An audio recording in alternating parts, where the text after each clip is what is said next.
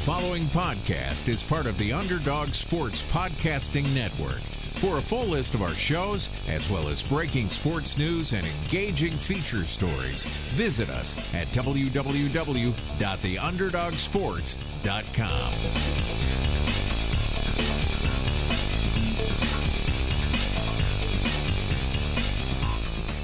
Okay.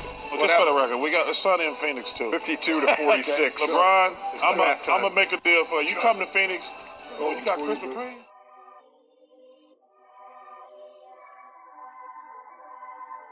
Are you ready? Oh, yeah. Hey, what's up, everybody? Welcome to the Sunny in Phoenix podcast, a weekly podcast where we keep you up to date on everything Phoenix Suns basketball. This week, we're going to talk about Josh Jackson. We've seen Jackson have a hot 2018, and compared to how things were going at the beginning of the season, I think Josh Jackson's outlook is quite a bit better than it was back then. So we're going to compare Josh Jackson to some similar small forwards from recent years and go back a little bit too. And after that, we'll talk a little bit about what we've seen from the Suns since we've come back from the All-Star break. My name's Charlie Erling. I have David McGraw and Dab and Mitch Krmpotich with me. What's up, guys? You know, I've been so excited for this podcast specifically, this episode. It's been in the works for quite a bit, and, you know, I'm just really excited to do this. This might be the one I was looking forward to the most out of about 2 or 3 episodes this year so far. Or this year in general, whatever. Speaking of being so excited in general and this year, I need to give shout-outs to those who left iTunes reviews. So thank you for everyone who did that, and specifically to those who left written comments, and that this week includes Ghost Rider 5468391 parenthesis 1, but the name left on there is Sierra Larson, which is much simpler. So thank you for the shout-out, and shout-out to you. Go on iTunes, leave us a 5-star review and a shout-out, and you'll get a shout-out just like that next week or whenever you do it. We appreciate you a ton, Ghost Rider 8675309. Parenthesis 1.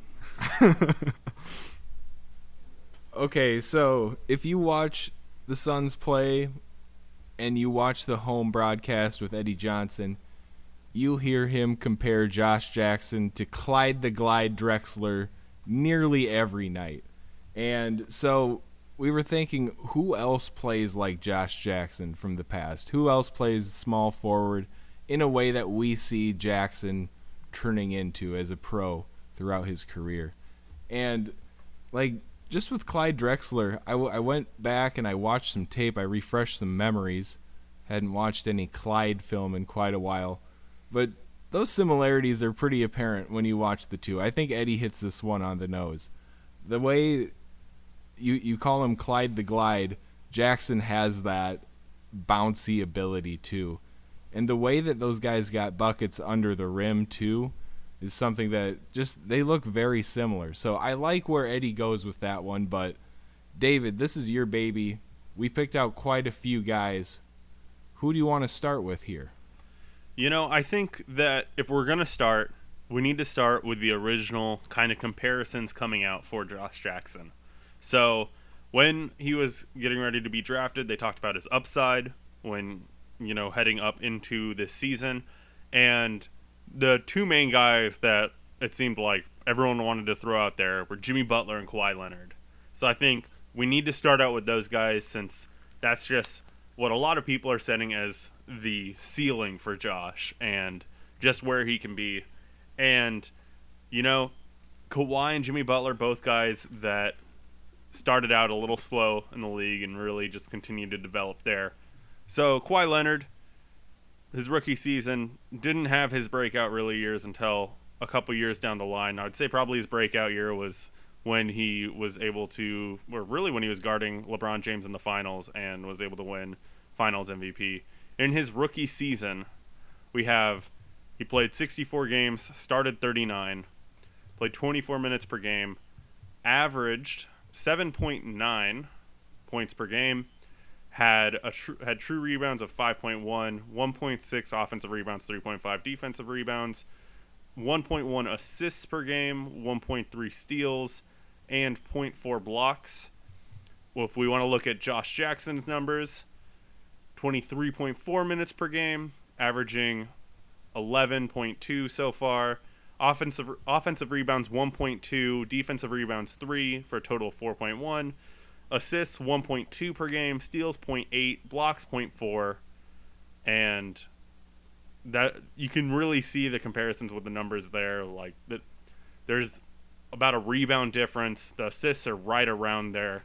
Kawhi really didn't start playmaking as much, obviously, until much later, and we're kind of asking Josh to do that a lot more as it's hit 2018.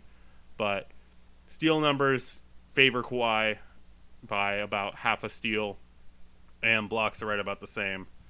But that point difference, of course, Kawhi was next to guys like Tim Duncan, Tony Parker.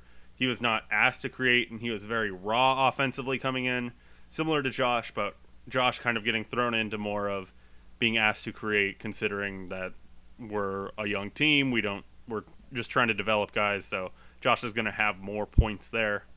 And I think that, numbers-wise, they're compared pretty well, I would say. If we want to look at their field goal percentage, Josh is shooting 40.7 from the field.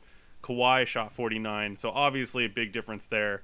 The argument is that Kawhi was able to just not have to force shots as much due to playing alongside the guys that he was. And then 3-point percentage, Kawhi averaged 37% from 3. Josh is hitting at 26 right now, average. Of course, Josh's shot has been improving. He had a lot of rough games, but it has come on strong since 2018, it seems like. Yeah, it's a comparison that I know I have been telling people when non-Suns fans ask me, like, what's the deal with Josh Jackson? How would you compare him? And I just say his ceiling is Kawhi Leonard, especially when you look at these defensive numbers with 0.4 blocks. That's what Kawhi averaged in his rookie year. And then Kawhi had 1.3 steals. That was his average.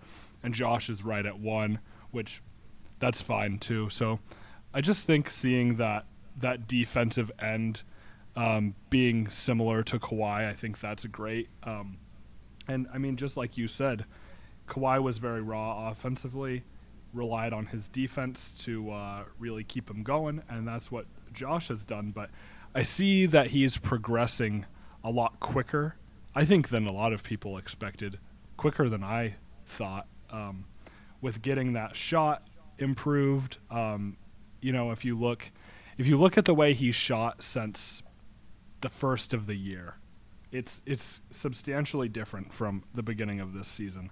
So seeing that improvement is really good, but just knowing that he can rely on his defense to be consistent, I think, is another big similarity to Kawhi. So I like this comparison.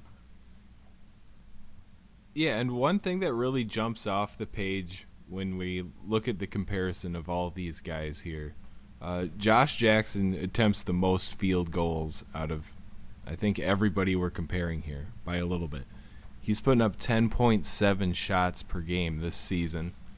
And if you look down this list here, there's pretty much no rookie that we will compare him to that needs to put up that many shots for their team. So that does kind of skew things a little bit. Maybe it inflates or deflates his shooting numbers percentage-wise. Maybe it inflates his points a little more than it was expected to do his rookie season. I'm not too sure, but I really like the Kawhi comparison because that's who Josh Jackson compared himself to around the draft. So I'd love to see Josh turn into something like Kawhi. Yeah, and keep in mind that we're looking at a list we've compiled, and I'll just quickly go through the names, just so you know who we're talking about. And if we don't hit everyone, if you want to, you can go just to Basketball Reference and look. So we're looking at all rookie seasons, except for one exception. So we've got Jason Tatum, Josh Jackson, Brandon Ingram, Jaylen Brown, Jimmy Butler in his second season, so he's the only exception, Sean Marion, Scottie Pippen, Clyde Drexler, Kawhi Leonard, Andre Iguodala, Ron Artest, and Paul George. As you said, Josh has a lot more volume, and you really compare that to Kawhi, who averaged 6.3 attempts and made 3.1. Josh is averaging 10.7. Of the guys on our list who are within even a point of that is Ron Artest, who averaged 10.5, and Jason Tatum right now, who's averaging 10. We added Jason on here, of course, because that was a huge comparison with how similar their numbers were coming into the draft and like over their seasons in college, as well as even in summer league. Their just counting numbers were very similar, so that's why he's on there. Even though these guys don't compare, we just wanted to compare their stats over these first games. So you guys talked about how you really liked the Kawhi comparison. I'm more of a fan of the Jimmy Butler comparison, and I think that one might have more legs than the Kawhi one. Jimmy is great and was able to develop kind of this offensive killer mentality. I have his first season up. No, we can if we really feel like cherry picking, but Jimmy Butler during his second season, the 2012-2013 season, he's 23 years old, which I think is one of the bigger differences with the ages on here is, some of these guys really weren't able to do a whole lot these younger seasons, so you have to take those with grains of salt. But Jimmy Butler averaged 8.6 points per game in his second season, had 4 rebounds in total, 1.4 assists, 1 steal, 0.4 blocks, attempted 6.2 shots per game, hit 2.9, went 46% from the field, 38% from 3.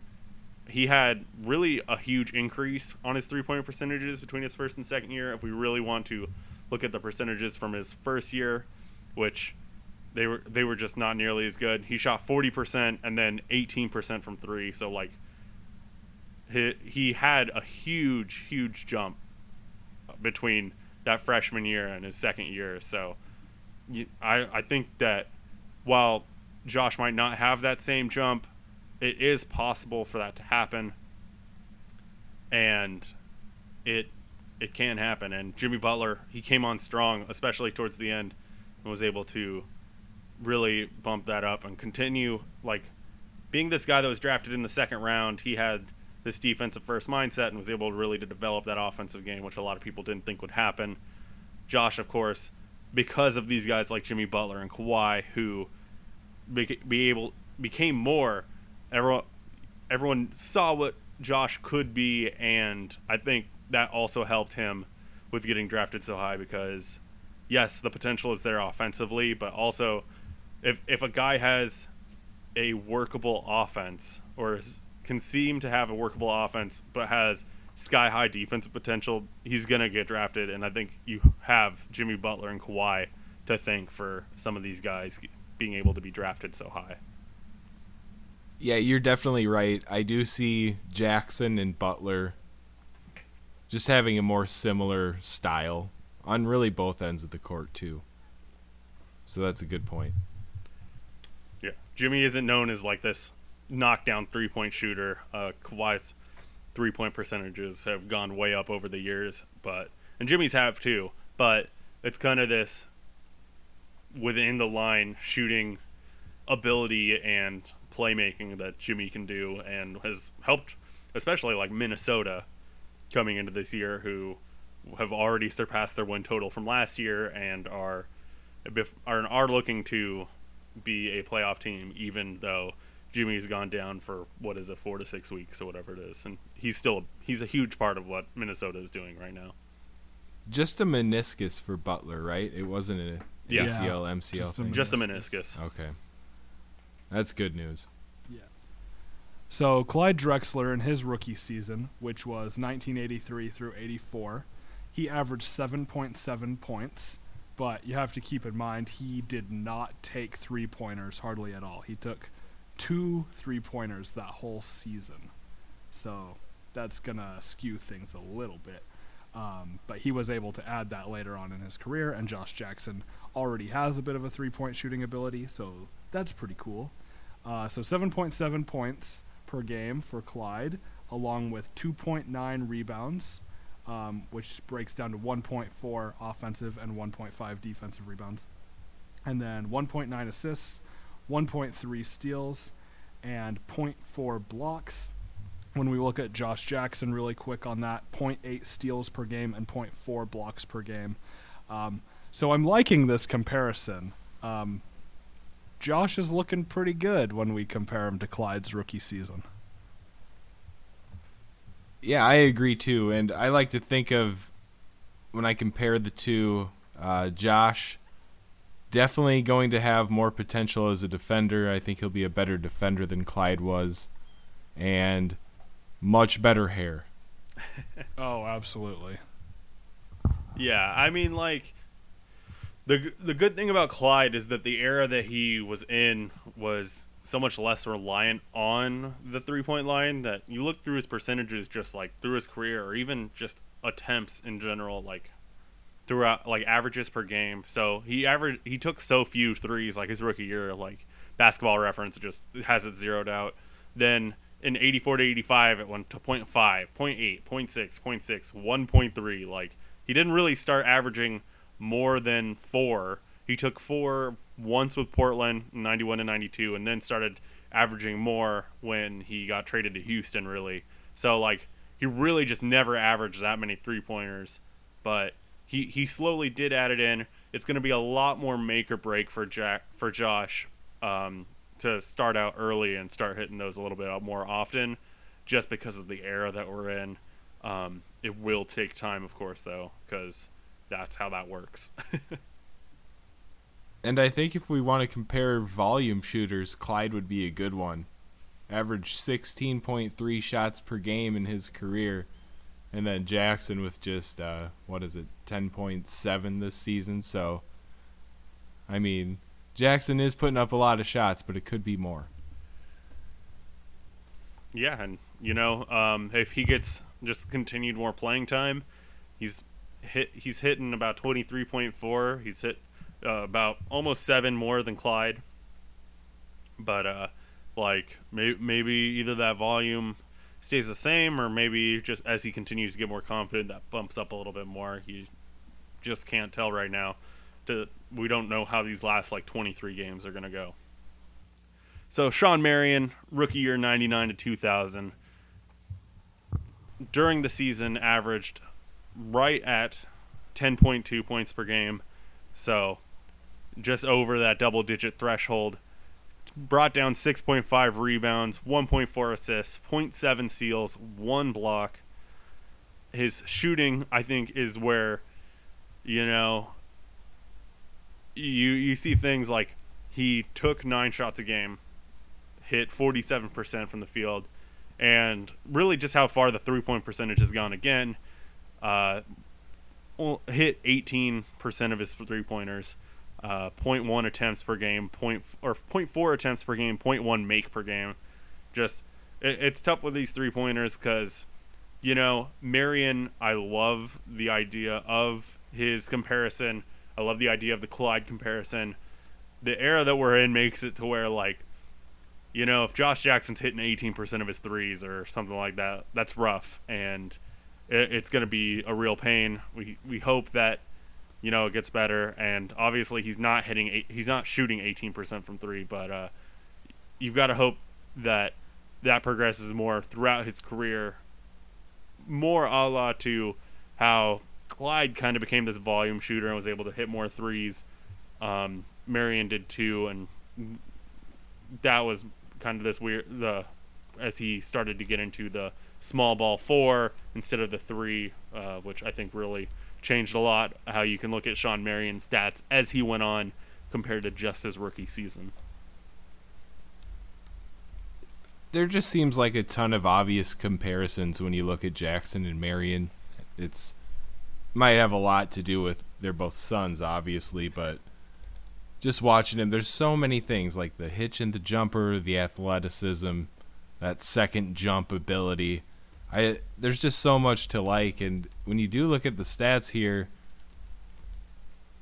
the steals 0.7 for Marion, 0.8 for Jackson. The assists, 1.4 for Marion, 1.2 for Jackson. Marion's got him in the rebounds, though.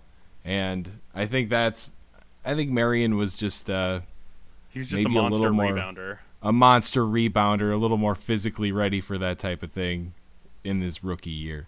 So yeah. I mean, like, you look at Marion's numbers all time as a Sun.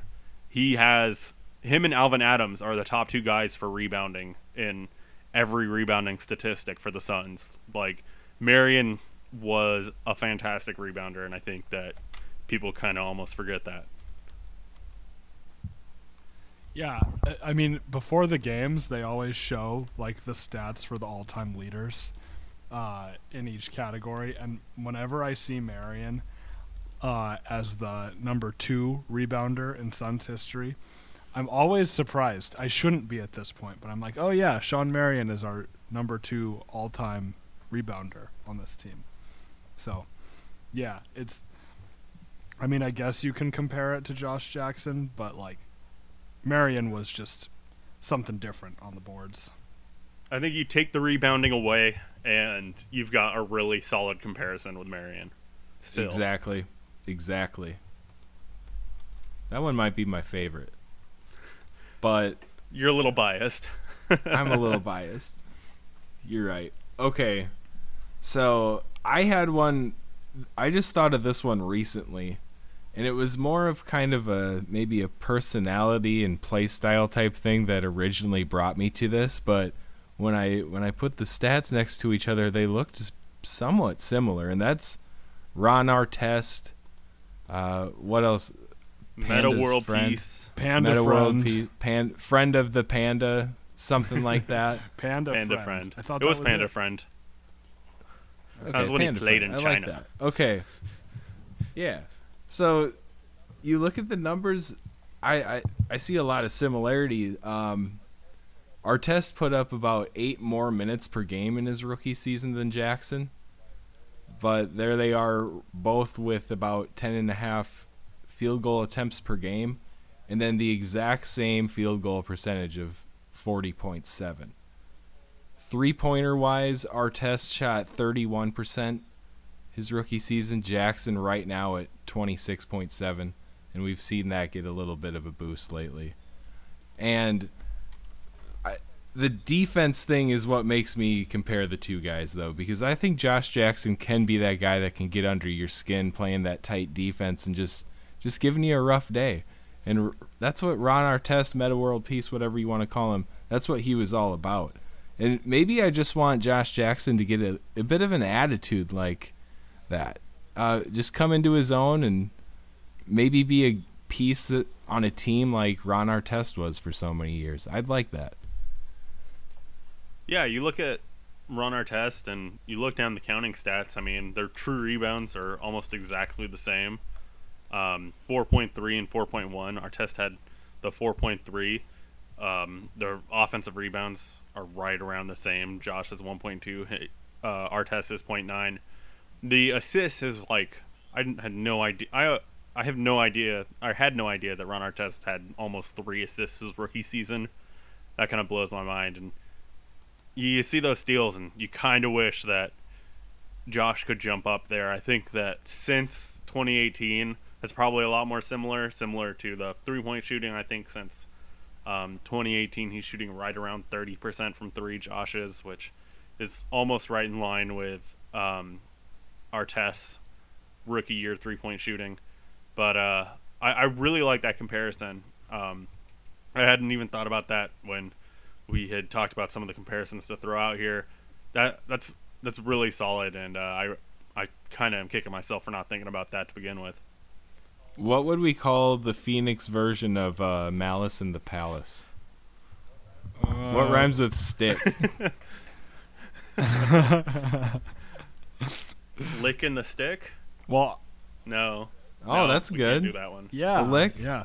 The lick in the stick. It's when The Markieff lick Morris... at the stick. Yeah, it's when Markieff Morris choked out Archie Goodwin. I think that was something else Good that was memories, a good was a memories. rhyme, but we can't say it on the show. Well, something we can say on the show, I want to take a look at a comparison that's recent, and that's Jaylen Brown. So people praise Jaylen Brown for having a great rookie season. And personally, I think Jaylen Brown's a great guy, and I like him as a player. But let's take a look at the numbers. So Jaylen Brown averaged 6.6 points per game in his rookie season. Josh Jackson almost doubles that. Interesting. Wonder why he's not getting the national praise. True rebounding, Jaylen Brown averaged 2.8 rebounds per game, while Josh Jackson at 4.1. That's a little bit understandable because Brown plays the 2 rather than the 3, so fine. I'll give that one a pass. But, speaking of passes, 0.8 assists per game for Jaylen Brown, while Jackson is at 1.2.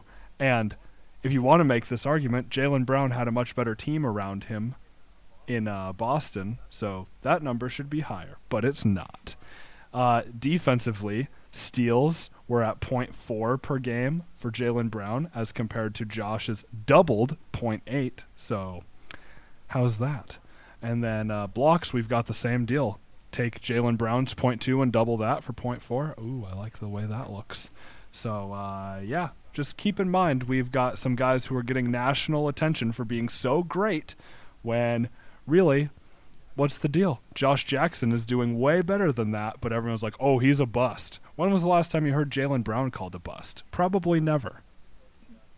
I'm just hoping Josh Jackson has an off season like Jaylen Brown did this year and comes back and improves that much. That'd be great. That'd be amazing.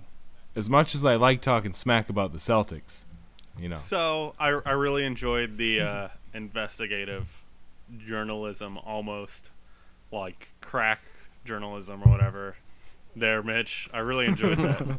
Hack. One thing to note, just kind of about like the shooting numbers, especially Josh is taking almost double the attempts that Jaylen Brown did his rookie year and playing about 7 minutes more per game. If you really want to look at like the per 36 numbers, it's 13.8 Jaylen Brown average to 17.2 for Josh, and then again, Josh is I'm not better. saying Josh isn't better at all. I'm just saying that you look at those kind of things and like you can see these numbers kind of start to even out. I felt like Jaylen Brown had way more of an impressive rookie season, and that is kind of just some of that Boston media attention. Even looking at this year, I thought that there was a stretch where I thought that Jaylen Brown was like averaging over 20 a game, and that Jason Tatum was averaging like almost 20 a game. And then you look at the numbers, and they're not. Jaylen Brown is averaging 16, which is really good and a good jump, almost playing like double the minutes. But and then Jason Tatum's averaging like 13. So you would think that with some of the media attention around some of these guys, they were shooting way better. Of course, that's not to say that Jaylen Brown or Jason Tatum aren't playing really well this season, but I liked looking at bringing up both Jaylen Brown and Brandon Ingram because of kind of the narrative both of their rookie seasons. Brandon Ingram was looked at as a bust and like would never really amount to anything. That really changed around this year so far, where people were saying now that he's playing really well, and kind of everyone's saying that Jaylen Brown looked so much better and that he maybe should have been the number 2 pick. When look at the numbers, Brandon Ingram rookie year 40% from the field, 8.7 attempts, played 10 minutes more than Jaylen Brown at 28 instead of 17, averaged 9.4 points per game, had 4 rebounds, 2.1 assists, 0.6 steals, 0.5 blocks. He is on this list because of the jump that he made. So you look at the percentages for Brandon Ingram, 40.2% from the field, 29.4 from 3, and then you look at this year so far, which is his percentages jumped to 38% from 3, and hold on one second. his percentages jumped to 38.5% from 3 and 46 from the field. And that kind of just adds into this confidence level that the second-year guys are able to start to get, and the fact that some of them are able to get into more of the swing of the game.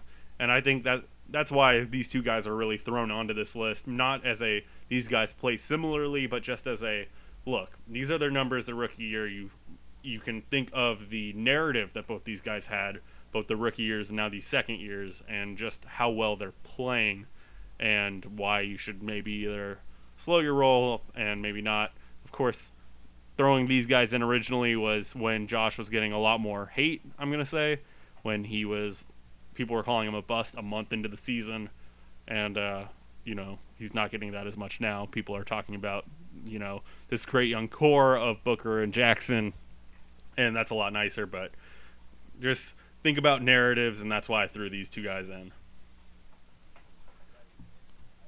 Right, and I've said this before, but how much would you pay to know how well Josh Jackson would be playing on the Celtics right now in place of Jason Tatum?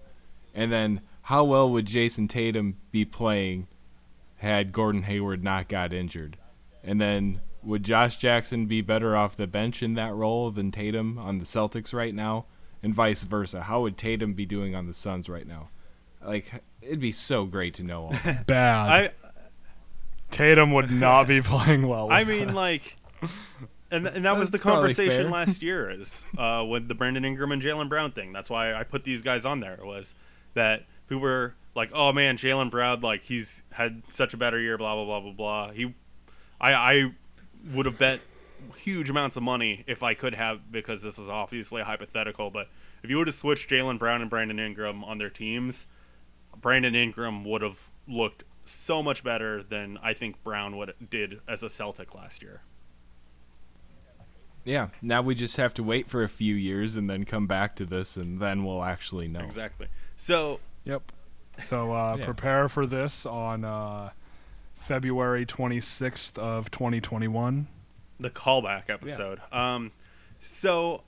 I'm going to throw out one of my favorite comparisons here, and a guy that I think that Josh has way more of a possibility of being, which this is not like a knock or anything, because I really like this dude in Philadelphia when he played. A little questionable in Denver and Golden State, but just how he played, his style of play, I think is a really good comparison for Josh, and that's Andre Iguodala. Came in, played all 82 games his rookie season, so we get a really good set of numbers for him.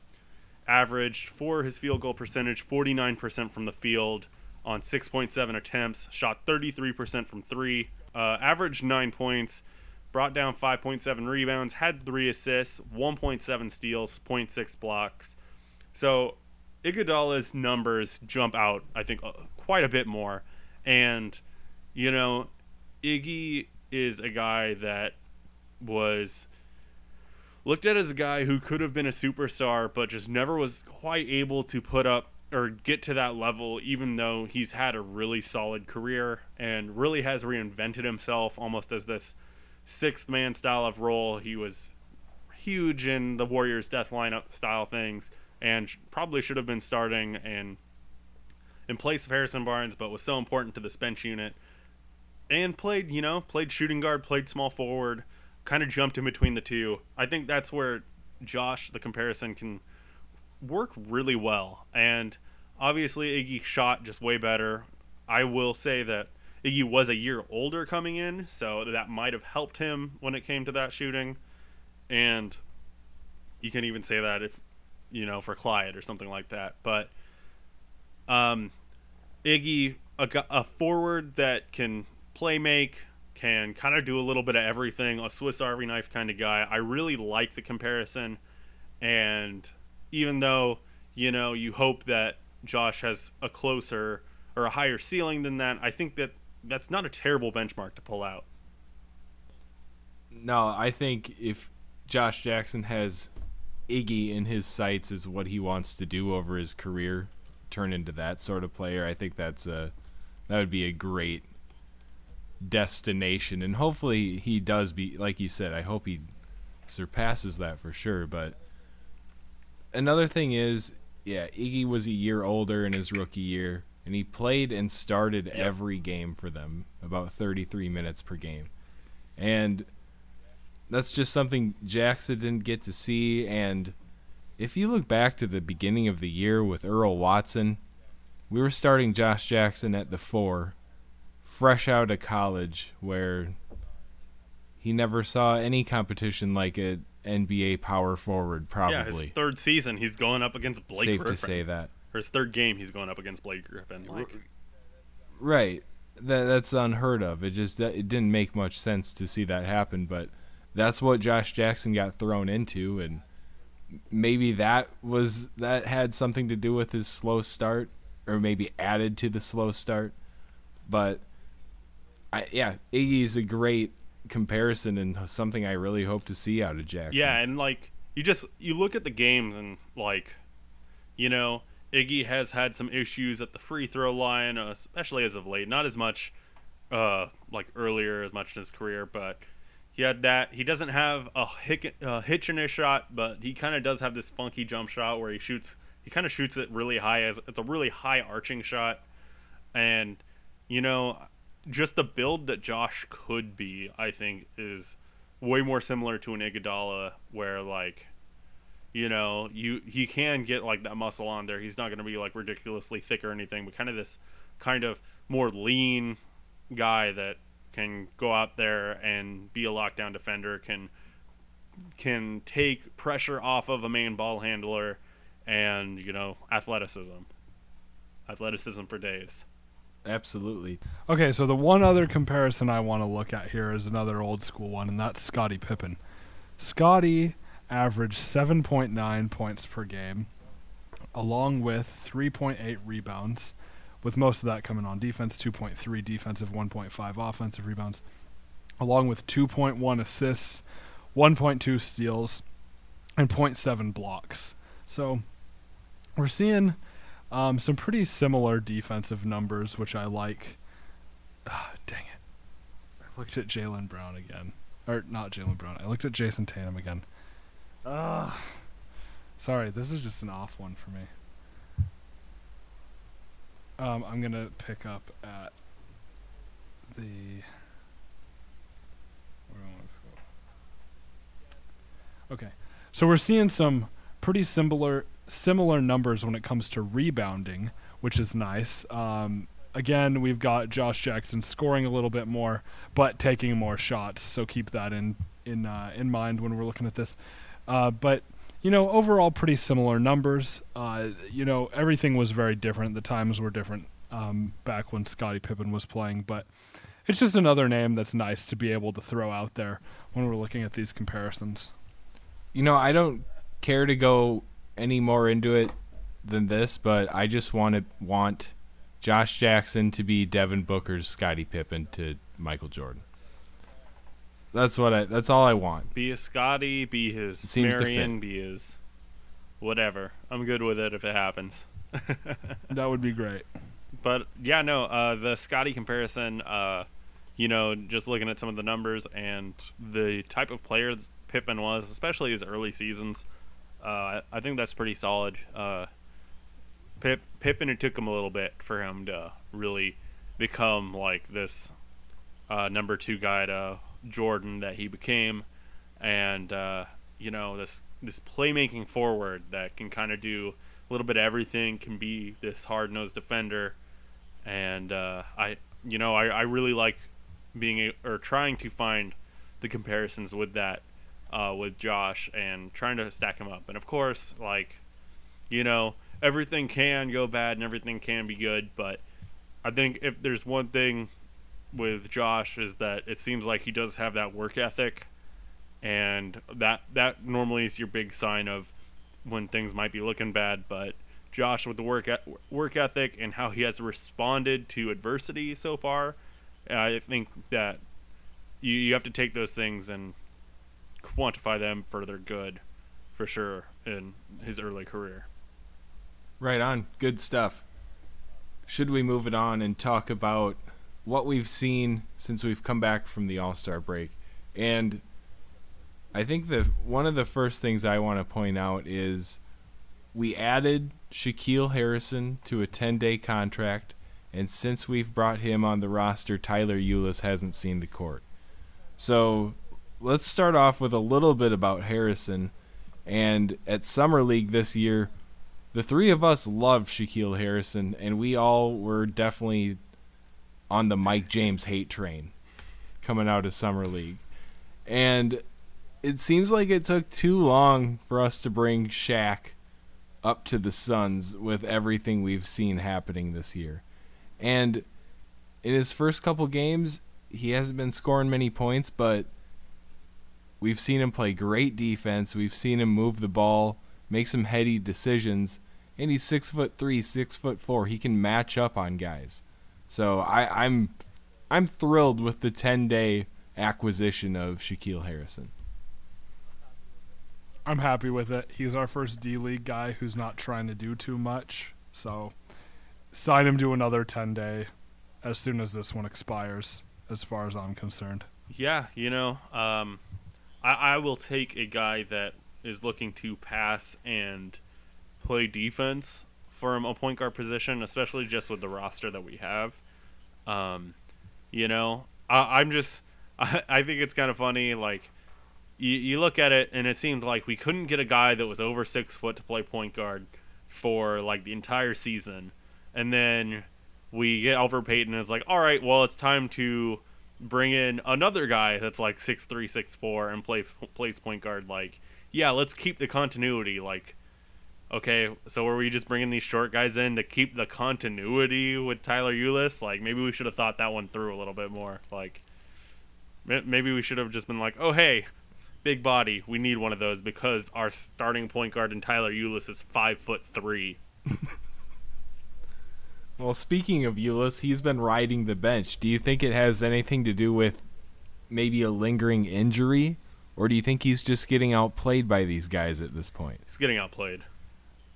Yeah, I mean, they're not saying anything on the injury report either. The only thing that was on there in our most recent game was Tyson Chandler's neck spasms. So, yeah, I think Ulis is getting outplayed. And when you have a D-League guy who just gets called up and plays better than you, that's a bad sign.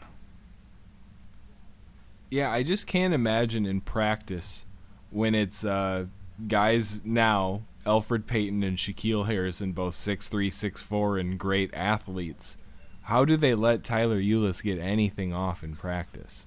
I think that might be the thing. I think that might be the thing. You think if, like, maybe you have practice or something, or you see these guys, like, you have an A team and a B team maybe, and when you have a guy like Mike James or Josh Gray, you're like, oh, Tyler Ulis doesn't look that bad because neither of those other guys could play defense, and all they did was chuck shots, so Tyler Ulis' defense may have looked even better. Then you bring in Elfrid Payton, it's like, oh no. Oh, that's like there's almost a foot difference, it feels like. Obviously not a foot difference, but might as well be. And, like, Elfrid Payton might have made Ulis look so bad where they're like, all right, yeah, no, let's bring someone in that can play defense, please. And I think... I mean, we're talking about Elfrid Payton here. I love the guy. I think we need to sign him. Elfrid Payton's great. Like, we need to sign him long term. But it's also Elfrid Payton. Like, right. If Elfrid Payton is making you look that bad, you've got a lot to work on.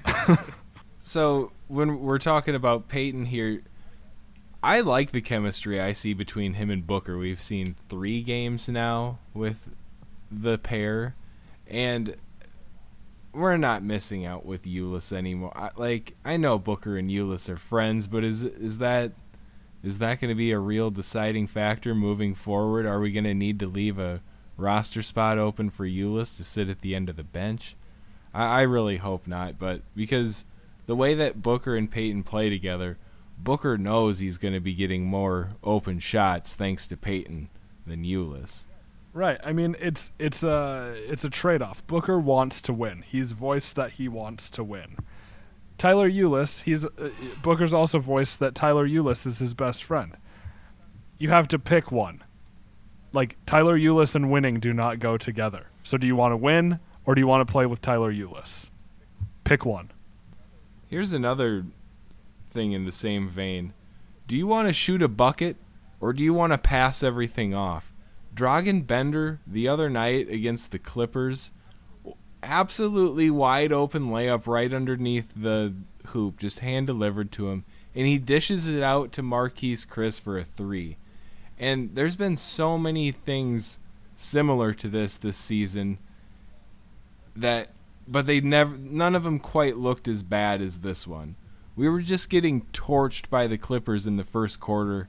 They started the game 19-0 on us. I think it was 20-something to 4 or 5 at this point. And like Bender didn't want to shoot the ball, and it was nearly infuriating. I know Bender's a great passer and playmaker, and he likes setting up his teammates, but when you're getting spanked like that, you need a bucket to get the momentum going, or just something. Just a little something. And the way he passed that out made me a little worried. It's getting me worried. People started booing, and I didn't boo, but I didn't get mad at the people who were booing, because usually I would. But that was bad. That was really bad. And, I mean, usually you're talking about the opposite problem, like, oh, this guy's shooting too much, this guy's, like, the guys that we want shooting won't shoot, and then we have Josh Gray, when he comes in, shooting 16 times against the Spurs. Like, this is such a weird problem. Yeah, I mean, like, Bender has had some confidence issues. I don't think that that's, like, anything surprising. And he's had to, like, Booker's had to get on him about, like, trying to shoot more. And, like, it's really frustrating. I don't know, like, if he had, like, just footsteps in his head or, like, what was going on. But, like, he has to learn that, like, the smart play isn't passing out always. And I think that, like, that might be an issue with him, is that, like, he's looking to pass because he thinks that's the smart play, instead of just trying to be, like, a little bit more assertive. And, like, he has had issues being assertive. I don't think that's something to get nervous about. I think that he's just got to work on it. And, like, look, it's great to want to pass, but, like, he just has to work on this. Like, there is no ifs, ands, or buts about it. So on the opposite end of the spectrum, we have Marquise Chris, who's not bashful. He lets his feelings be known, and we can tell exactly what's going on in his world. And since we've come back for the break, this is what we were hoping to see, but we wanted to see Chris get his chances. And he's been getting them, but he still isn't taking advantage of them. He's been making some stupid fouls. There's just been a lot of things about Chris's game that has been bugging all the fans. And, I mean, it's just so frustrating with him and Bender both taken in the same draft class and both equally bad for different reasons this season. And, you know, we hope to see some progression over the last offseason coming into this one. And, I mean, we've seen strides from Bender, but it seems like Chris has almost regressed from then. So I'm worried about what's going to happen with Marquise Chris. If there's a trade where we're trying to move up in the draft, or we're trying to land a bigger name and we're trading a couple picks, and Marquise Chris is a name that gets tossed in there, I wouldn't be surprised if we said, you can have him. Oh, yeah. I mean, this is something we have been saying since Summer League. And Booker said this in an interview at Summer League. This is way back now, but Marquise Chris takes way too many threes. Booker said that at Summer League. He's like, I want to see Marquise not take threes. I don't know what happened. He's back to the same thing where he just takes three after three after three. He's hardly making any of them. It's so frustrating. I mean, when you watch him play, he is just camping in the corner behind the three-point line. Like, he complains about not getting enough touches. Well, I wouldn't pass to you there either. Like, it's very frustrating. It does look like, especially during the Blazers game. I mean, he got subbed into the game. as a defense option or something. I don't know. And there were definitely more than one or two times where he was at the 3-point line, he's calling for the ball, and he kind of just gets looked off by either Booker or Jackson. And that's saying something when you're open and you're just getting looked off because the two playmakers out on the floor are just like, no, like, we know what's going to happen. You're just going to chuck it up because you think that you're open and, like, you're just going to brick it. Like, that's just going to happen. No, we need to look for a better shot. Well, it is frustrating for a guy in Chris's position who really can't stretch the floor when we're not running the P&R through him. Like, he's not even setting on-ball screens anymore, it seems like. It seems like he's always just tucked away in the corner. But then he's got to take a lesson from Josh Jackson and TJ Warren, and that's when you got to cut. When you're out in the corner, spreading the floor, that's how you get the ball. That's how you earn it. Or, hey, go grab an offensive rebound. I'd love to see that, too. Right, and right as you say that, my initial reaction is, Marquise Chris cutting? What? Like, I can't even imagine that. I can't picture what that would look like in my head. Same with offensive rebounding. Like, I can't imagine him going up and giving effort on the offensive glass. And that's bad. I like Marquise Chris. I want to like him more, but he's not given us much to work with. Yeah, it's just rough. Like, it's unfortunate, but, like, shout out to one guy that is trying to get those offensive rebounds and has a new accessory choice, in Alex Len. I like Len with the armband. That's all I have to say. Yeah, that's been good. Snazzy. Okay, boys, I think that's going to do it for that. Let's get to those non-sports plugs. It's time for David's Comic Book Corner, Mitch's Face-Melting Minute, and then I'll come up with something random as always. So, David, how about you start us off? I don't really have anything. Dope. That's dope. Like, I have a ridiculous one, so that makes me feel better. I did finally see Blade Runner 2049, and that movie's baller and, like, really good. But, like, that's all I have to say about that. Like, it's actually good, and the original Blade Runner isn't really that good, so there's that. But, like, I don't really feel like talking about it because I almost forgot that I saw it. What a plug. This might be your best yet. That was good. I don't even care. Watch it or not. Blade Runner, isn't that that like in the Olympics? I thought that was speed skating. Oh, maybe that's what I watched. Maybe I just watched the Winter Olympics. That'd make more sense, I guess. Okay, so mine is weird. I used to watch a lot of Twitch streaming, and then I kind of quit for a long time, and I don't know how I even came onto this, but it's Dr. Disrespect. He's the face of Twitch, and he is hilarious. He streams like the Battle Royale games right now, like Fortnite and PlayerUnknown's Battleground. So this guy is like I don't even know the backstory, but he's just a giant man, and he's cocky.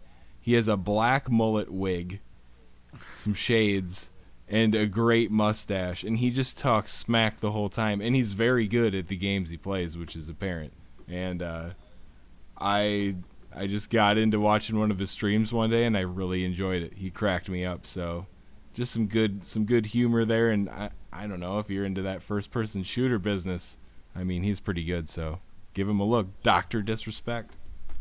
He's had that, like, persona for quite a bit, and, like, I know he just came back. He had some, like, personal stuff and stopped streaming for a bit, and, like, he's back, and I understand why a lot of people like him, and I think you do now too. Yeah. Okay, well, I'm gonna stick with something that is right in my wheelhouse. For this week, I'm going to plug the 2017 album Misery Sermon by Slaughter to Prevail. Super duper heavy, deathcore, very dark. If you like, I mean, Thy Art is Murder, but possibly heavier, like, this is good stuff. My favorite tracks are Misery Sermon and Born to Die. The whole thing is just, like, brutal. I think that's the best way to describe it. Brutal with 2 zeros. So check out Misery Sermon by Slaughter to Prevail. Have you ever listened to Misery Sermon on your way to Mass, Mitch? No, because I haven't been listening to it for long enough. But that could happen in the near future. All right. Let me know how that goes when it happens. Thank you guys for tuning in. This is the Always Sunny in Phoenix podcast. Follow us on Twitter at Sunny in PHX Pod, right? Yeah. Nailed it. All right. Thanks for tuning in. Have a good week. Go Suns.